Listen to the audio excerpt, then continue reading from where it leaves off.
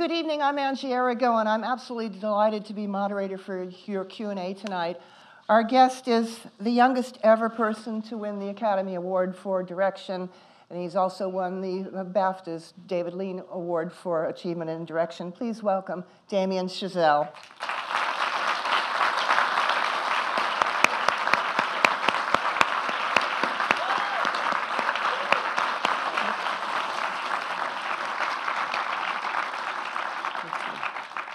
Welcome back to BAFTA, Damien. Thank you for coming. And Thanks. Congratulations on a film that I thought was, amazing, managed to be an amazingly moving character drama, along with really immersive peril and space thrills.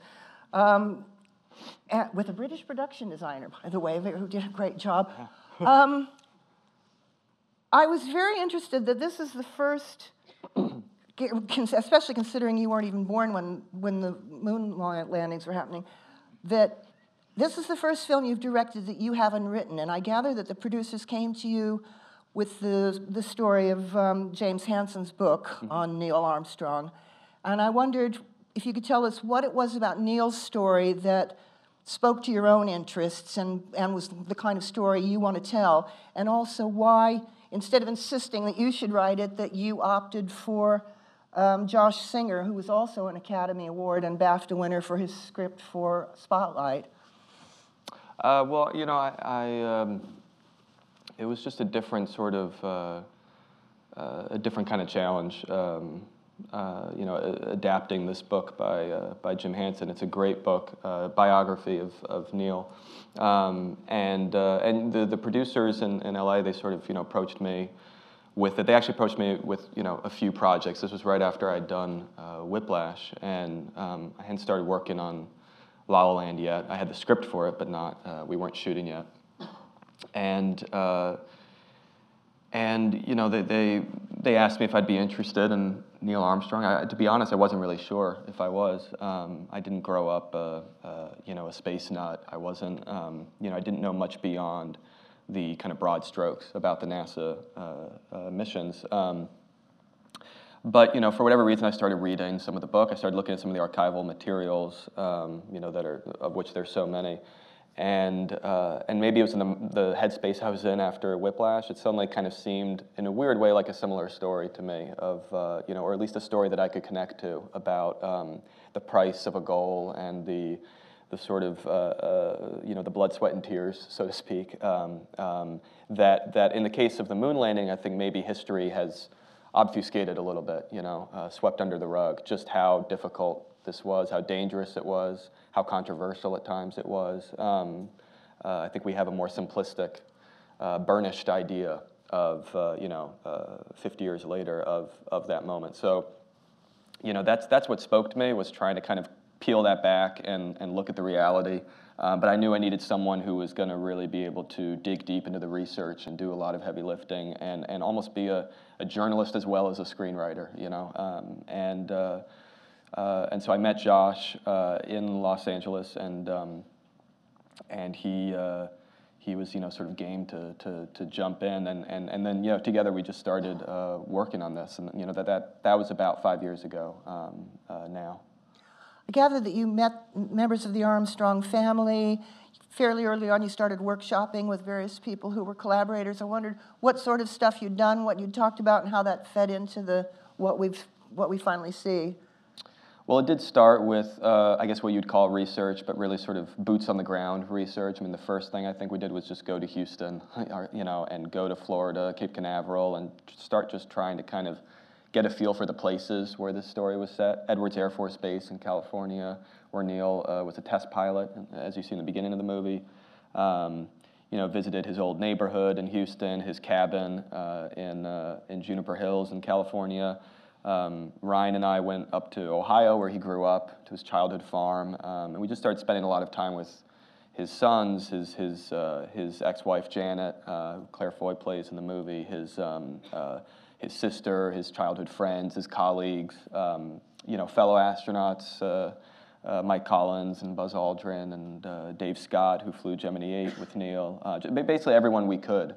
We tried to spend time with, and they were exceedingly generous with us, you know, because this was, you know, many years process, and you know, they just gave us anecdote after anecdote, story after story, so many of which fed their way into the script in some way, you know, either directly or indirectly,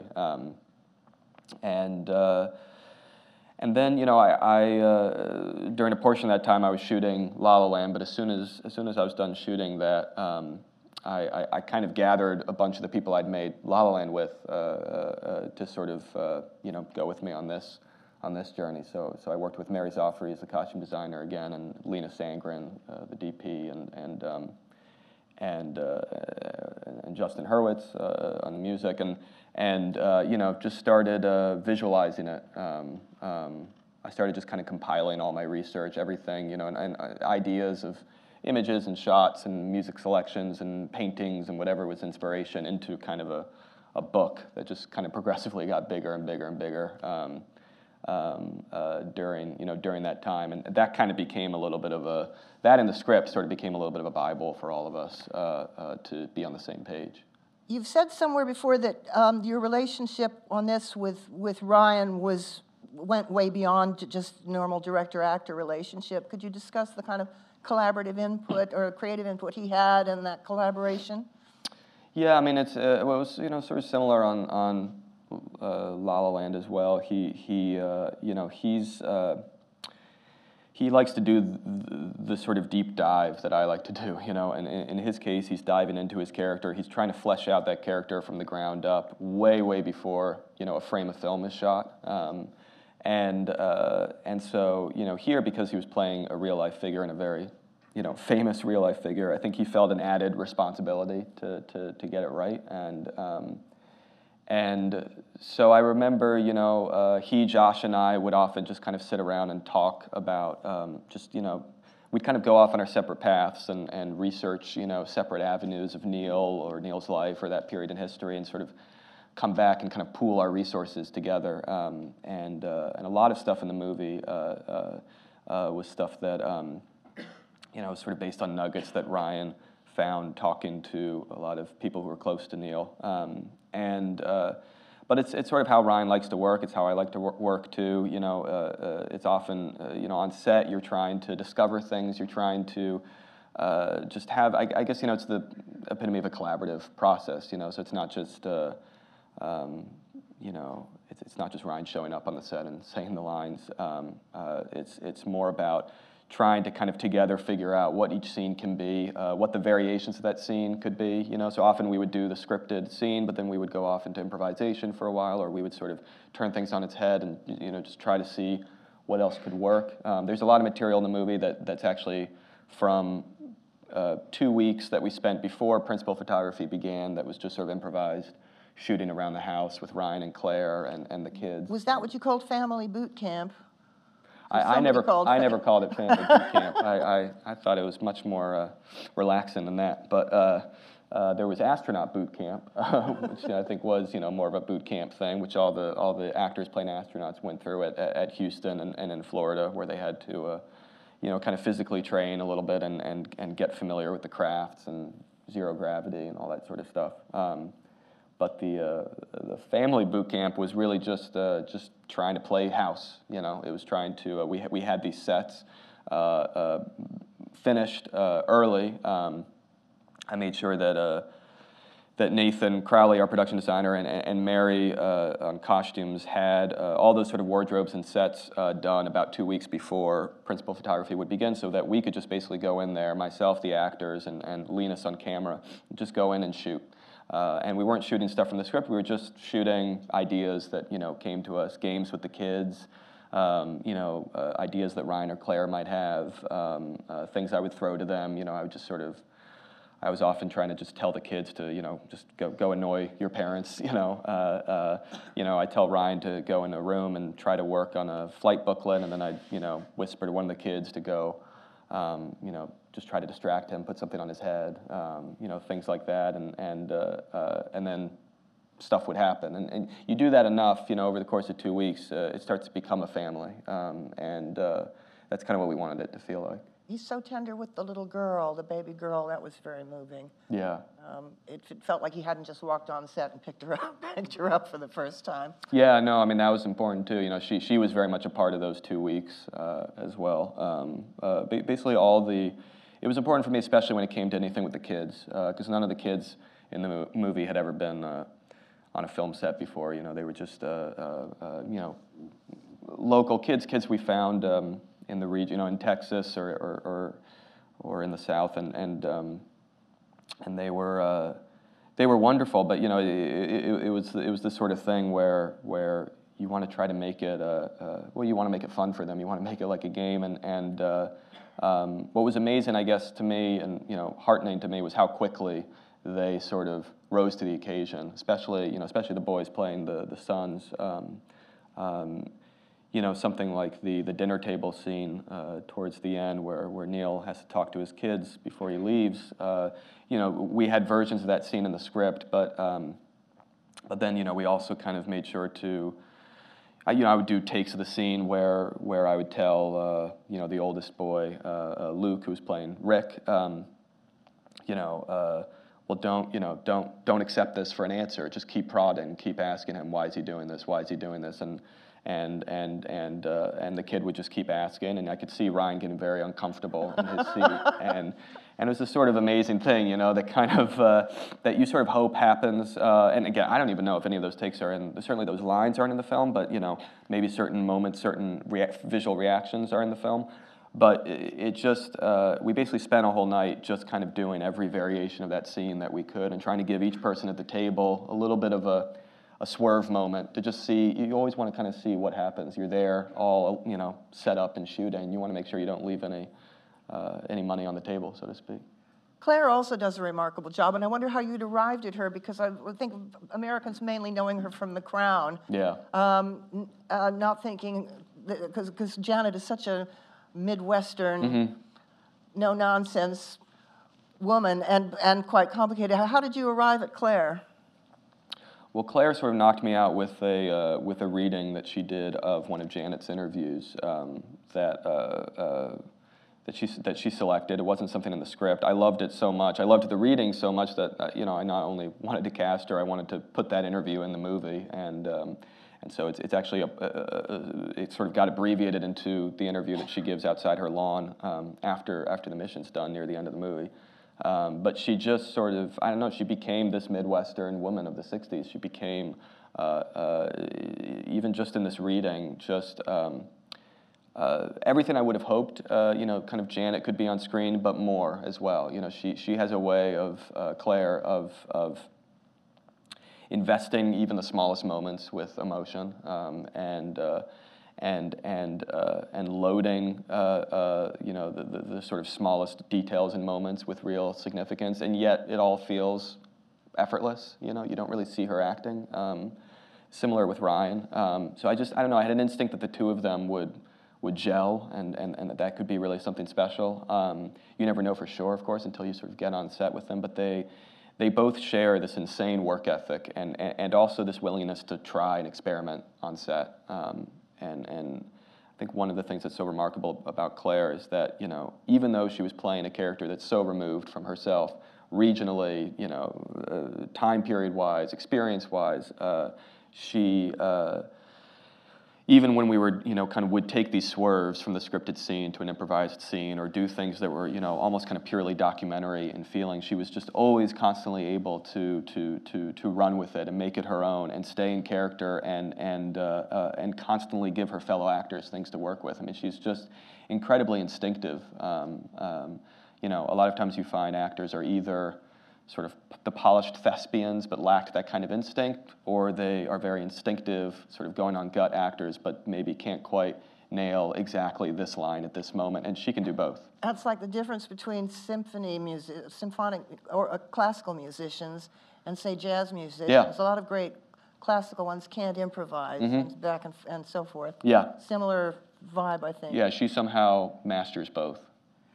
I know, I'm sure the audience is itching to ask questions, but before I turn over, I just want to turn over to you. I just want to ask a couple of more filmy kind of questions. I've been to the Smithsonian and seen the original Mercury and Gemini and Apollo spacecraft, and the first thing that strikes you is that how tiny they are and fragile they are. Yeah. And I loved your approach from the first test pilot sequence, which is a great opening, through all the flights. Instead of treating it like some yippee adventure, you really give us a raw, visceral, harrowing feeling of a sensation of what it was like. And I was wondering, technically, how did you do? You do create the impression that we're in there with him when these teeny tiny little capsules. And I think that was shot on was that shot on 16 millimeter, and then later you went to 35 millimeter IMAX, whatever. But did your production designer, did it break open? This is kind of just a nerd question. Yeah. How did you do it? He built everything, all these capsules he built to scale, because we were very adamant about not making them camera friendly, so to speak, not making them bigger than they would normally be. So you could really, it felt like in movies, to me, it always felt like I could sense when space had been made for a camera to be put in, and it just, it always winds up giving the impression of these things being roomier than they are when they're really not. They're really like coffins. But then, yeah, we'd occasionally have, like a panel or a wall that would sort of be able to come out, so we could sort of, stick the back end of a camera in there. But we were using a lot of very small cameras. The Aton Minima is a tiny little 16 millimeter camera you can use that we would sometimes use for POVs. Our DP would, Linus, who was operating himself, he would dress up in the spacesuit and sort of crawl in and just sort of, film side by side and up and down. And that would give you a lot of that sort of subjective photography. And then, with everything else, it was also just a matter of trying to do it all in camera, to not sort of rely on green screen or anything like that. So we had these capsules. They tended to be on motion control systems, so they could sort of move when we needed them to, shake when we needed them to shake. We'd have lights outside the capsules, representing basically sunlight, directional sunlight when we needed it, and then big LED screens that would kind of, where we would basically play the imagery you would see out the windows or from the tip of the spacecraft, so you'd see the sky or you'd see space or the moon or what have you. So you kind of want to create a little bit of a ride for the actors, as well. You want everyone on set to kind of be feeling what the audience would hopefully feel, but it just means you have to do that much more preparation in advance. You have to kind of, in a way, you're doing your visual effects before you shoot rather than after. And you're trying to sort of design these sequences well in advance so that you can kind of execute when you're on there. It becomes a lot of choreography of when it moves versus when the light switches from left to right, and when you're at what point of the LED footage on screen, and what level of shake, and and then of course with the dialogue and the lines and everything, this very technical jargon, most of which is, almost all of which is just from comms, in terms of the mission dialogue. It's almost all the exact transcripts or pulled from the transcripts. So, yeah, it was tricky. Okay, let's give you a chance. We've got microphones on either side, so if I could ask for some hands, we'll pick 2 or 3 to begin with, and so we can keep it moving. Thank you so much for a very immersive experience. My aspiration as a kid was to be an astronaut, so it's kind of fulfilled a vision for that. I wanted to ask about the actual sound mix of this film, because it's the intimacy. What struck me about this movie, it's such an intimate film. Obviously, when I came into it, I was thinking of The Right Stuff and Apollo 13, which, again, this could be compared to, but it stands on its own as a much more intense experience. And I just wanted to ask you about when you were putting the sound mix together for this particular film. I was very lucky to have a great sound team, for sure. I think especially because we knew from the outset that we were going to shoot a lot of it from inside the capsule, and those windows only show you so much, so we knew that there would be a lot of instances where sound would be really the main storyteller in the scene. And I liked that kind of idea, that sort of approaching it almost like a submarine movie or a tank movie or something, where you're playing with that idea of claustrophobia and hearing, almost the monster outside the window, kind of thing. And so it was trying to find a balance, I guess, between, total reality and, what you would actually be hearing in real life, and then I guess what I'd call the emotional reality, where you try to sort of make the audience feel themselves like they are in, I can't physically put this, lift this theater off into space, but with sound, it is this three-dimensional medium. Can you give that impression? Eiling Lee, who was our sound effects designer, she spent a lot of time going to launches, first off, going to sort of SpaceX launches at the Cape and rocket tests in Texas, and just recording those sounds, trying to get close up and recording the thrusters and the various rumbles and shakes. And then, when it came to sort of the dials and the spacesuits, it was also trying to find a similar kind of verisimilitude. Some of the other sound engineers spent time with some of the actual test pilot suits or moonwalk suits that some of the astronauts wore, just so you could kind of see what the oxygen would sound like going through that, what the cooling tubes would sound like, all those sort of things. So you wind up creating a kind of bed of real sounds, so to speak, and then you mix them together and try to augment them with music or with, in some cases, sounds that wouldn't be literal, things like animal sounds or sounds of tanks or sounds of warfare, explosions, whatnot. You try to sort of pick and choose where you want to create a little bit of that sensory overload, and then where you want to pare back, and obviously where you want to go fully silent. So it just became a little bit of this, this interplay for us of trying to find that balance. Yes, ma'am. Hi. You mentioned the responsibility that Ryan felt portraying a real person, and about the way you worked with improvisation as a director. And I wondered how bound or restricted, I haven't read the book, but how bound or restricted you felt by the pressure of representing a real person's life, and how whether there were points where you wanted to take it in a different direction or break out of those bounds. Yeah, I mean, in a way, that was a big kind of balancing act as well. I think the whole way through was and I guess in a way, since we didn't know at the outset exactly what our bounds would be in that sense, it really became that much more important to do as much research as possible, so that by the time we were shooting, if we could feel like we knew these people on some sort of intimate level by the time we were shooting, then it does become kind of like knowing your character, even if it's a fictional character, that you sort of feel a little bit of the character well enough that you know that anything you do, even if it's not exactly a transcript or a comm or something, is going to at least reflect the spirit of that character, or who that person really was. But I think it was also why it was important to us, every draft of the script, certain cuts of the movie, and then also in many cases when we were shooting on set, to on the one hand to try to kind of give ourselves the freedom to play around and experiment, but on the other hand to surround ourselves with people who would know the reality. So Neil's sons would come to set a lot, and they watched cuts of the movie and kind of helped us find that balance.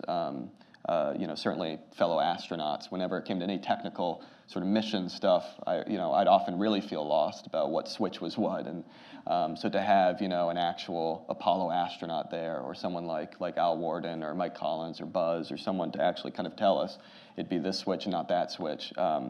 Those are things you don't want to improvise with. Didn't you have a lot of people doing cameos who were, related to Neil or to the space program? Yeah, well, they were on set so often that it sort of felt like it would be. I sort of asked them if they wouldn't mind, since I knew they would know what to do and what to look like. In Mission Control, both of Neil's sons are in Mission Control. The little in-joke I think we had is that Mark Armstrong, Neil's son, who you see earlier in the film stealing the Squawk Box from his mom during Gemini 8, is the guy in Mission Control who turns off the Squawk Box on his mom. So felt like getting to reenact his bad days as a kid. Was it surreal when Buzz Aldrin and Michael Collins came to the set? Yeah, that was very surreal. It was surreal enough when, before, I remember before they came in person, we would occasionally call them up. Josh had spent a lot of time with them when writing the script, and questions would come up, you know, so even just seeing the name on the phone, Mike Collins or Buzz Aldrin, was already sort of threw me for a loop. But I'll always remember when they actually came to set, we were shooting in Florida, and so we had the actors playing them. We had Corey Stoll and Lucas Haas fully in suit, you know, in Apollo suits, suiting up for launch, and there were Buzz and Mike kind of walking up, and it was surreal. But it was amazing. I mean, I remember we were shooting in the real building that the astronauts came out of, the real doorway that they came out of to go to the launch pad. They were going into the exact van that they drove into, which now is in a museum. It doesn't work anymore, so we couldn't shoot the van driving, but we could shoot it parked there and have them come in. You know, so all this stuff was real, and then to have Buzz and Mike there, kind of by the camera's side, it was a little goosebumpy. Yeah. Yes, sir. It was interesting to see the international reaction to the moon landing from all around the world and the way that it was celebrated, and also to get a clip of John F. Kennedy talking about it. Mm-hmm. And I wondered if that was added to the draft after November 2016. No, it wasn't. I'm trying to think actually when. So actually, what wound up happening was, so you hear a little bit of Severeid. You hear a little bit of this famous conversation between Walter Cronkite and Eric Severeid about, you know, this sort of lines of, you know, that they've peered into another life that we can't follow. And I remember that was in the early drafts of the script as they lifted off, and that then gave way to archival footage of we used to have some archival footage also of splashdown, so it wasn't just kind of people watching the landing, but it was splashdown and kind of, you know, the astronauts sort of, you know, the van, some of those famous images of the van kind of driving through crowds, snapping photos and stuff as they went on their way to quarantine, the Airstream.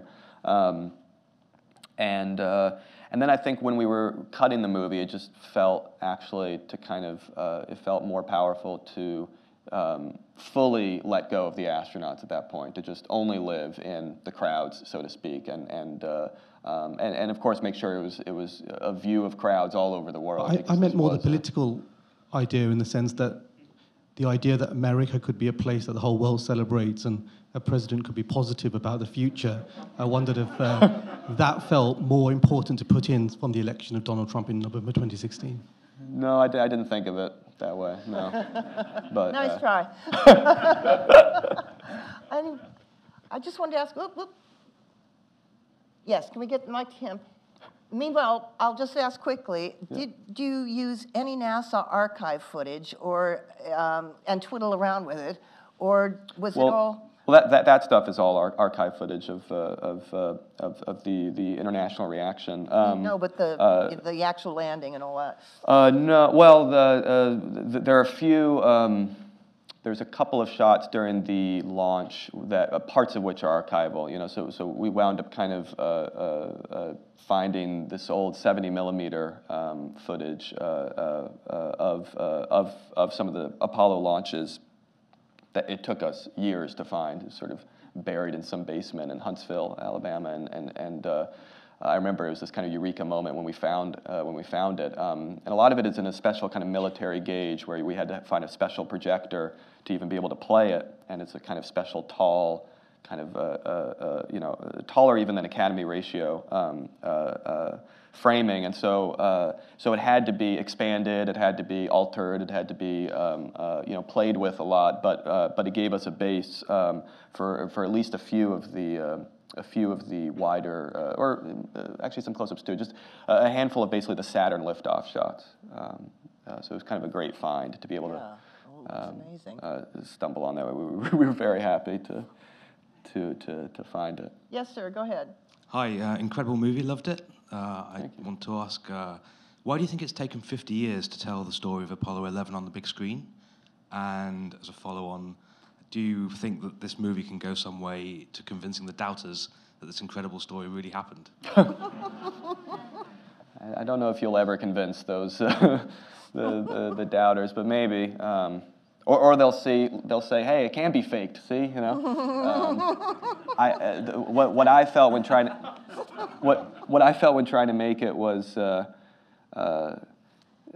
feel like if you ever had doubt, before, I think trying to make this movie maybe would have dispelled any doubt, because we found it was hard enough to try to halfway fake a few seconds of the moon landing or the moonwalk. So to think of faking the entire live stream, live broadcast of several hours for the entire world on live TV in 1969. Suddenly it makes Kubrick even more impressive than he already is. I don't know actually about, it was this funny thing. I was kind of surprised myself too when the producers first kind of asked me about Neil Armstrong. It's like, what, I mean, certainly, this chapter in American history has been approached from different angles, with various movies, and there have been TV reenactments of the Apollo 11 mission, but in terms of the big screen, I mean, part of it I think maybe is just that the myth has become so unapproachable. That there's sometimes people would sort of ask me, well, why are you doing Neil Armstrong, the moon landing? It's a little dull, isn't it? It's just sort of we know what happened, and it all kind of was a success, and I think that's actually part of this burnished image that we sort of get from the moon landing, that it was such an astounding success, and Neil himself was such a private individual that we just sort of have this mask, we have this image that's just kind of a blank image that doesn't suggest to all the humanity and ups and downs and tragedies and whatnot that doubts and uncertainties that of course had to accompany it, but it was still sort of a surprise to me when doing the research. How much was there, and realizing how little I had actually known. He was so quiet and modest as well, at least public and restrained publicly. Yeah. I think it's really inspiring to see a film that shows us him as a human being and shows us what, instead of the iconic, symbolic Neil Armstrong, that heroism is about perseverance and courage and not the celebrity. I think sometimes we have, especially with Apollo 11, I think there's sometimes a tendency to think of this period in history as so removed from us, and these people as superheroes who kind of or gods, who just sort of, of course they did it because for them it was easy, yeah, it's actually weirdly reassuring, I guess, weirdly inspiring, even more inspiring to find out the extent to which, they were not gods, they were not superheroes, they were at times fallible, fragile human beings, and how fraught with failure this success story really was, So that's, I think, at least from a modern perspective, gives me in some ways some comfort. Well, you were inspiring, Damien. Thank you for a wonderful film, and thank you for spending some time with us and sharing the backstory. Thanks so much. Of course. Thanks so much. And thank you all.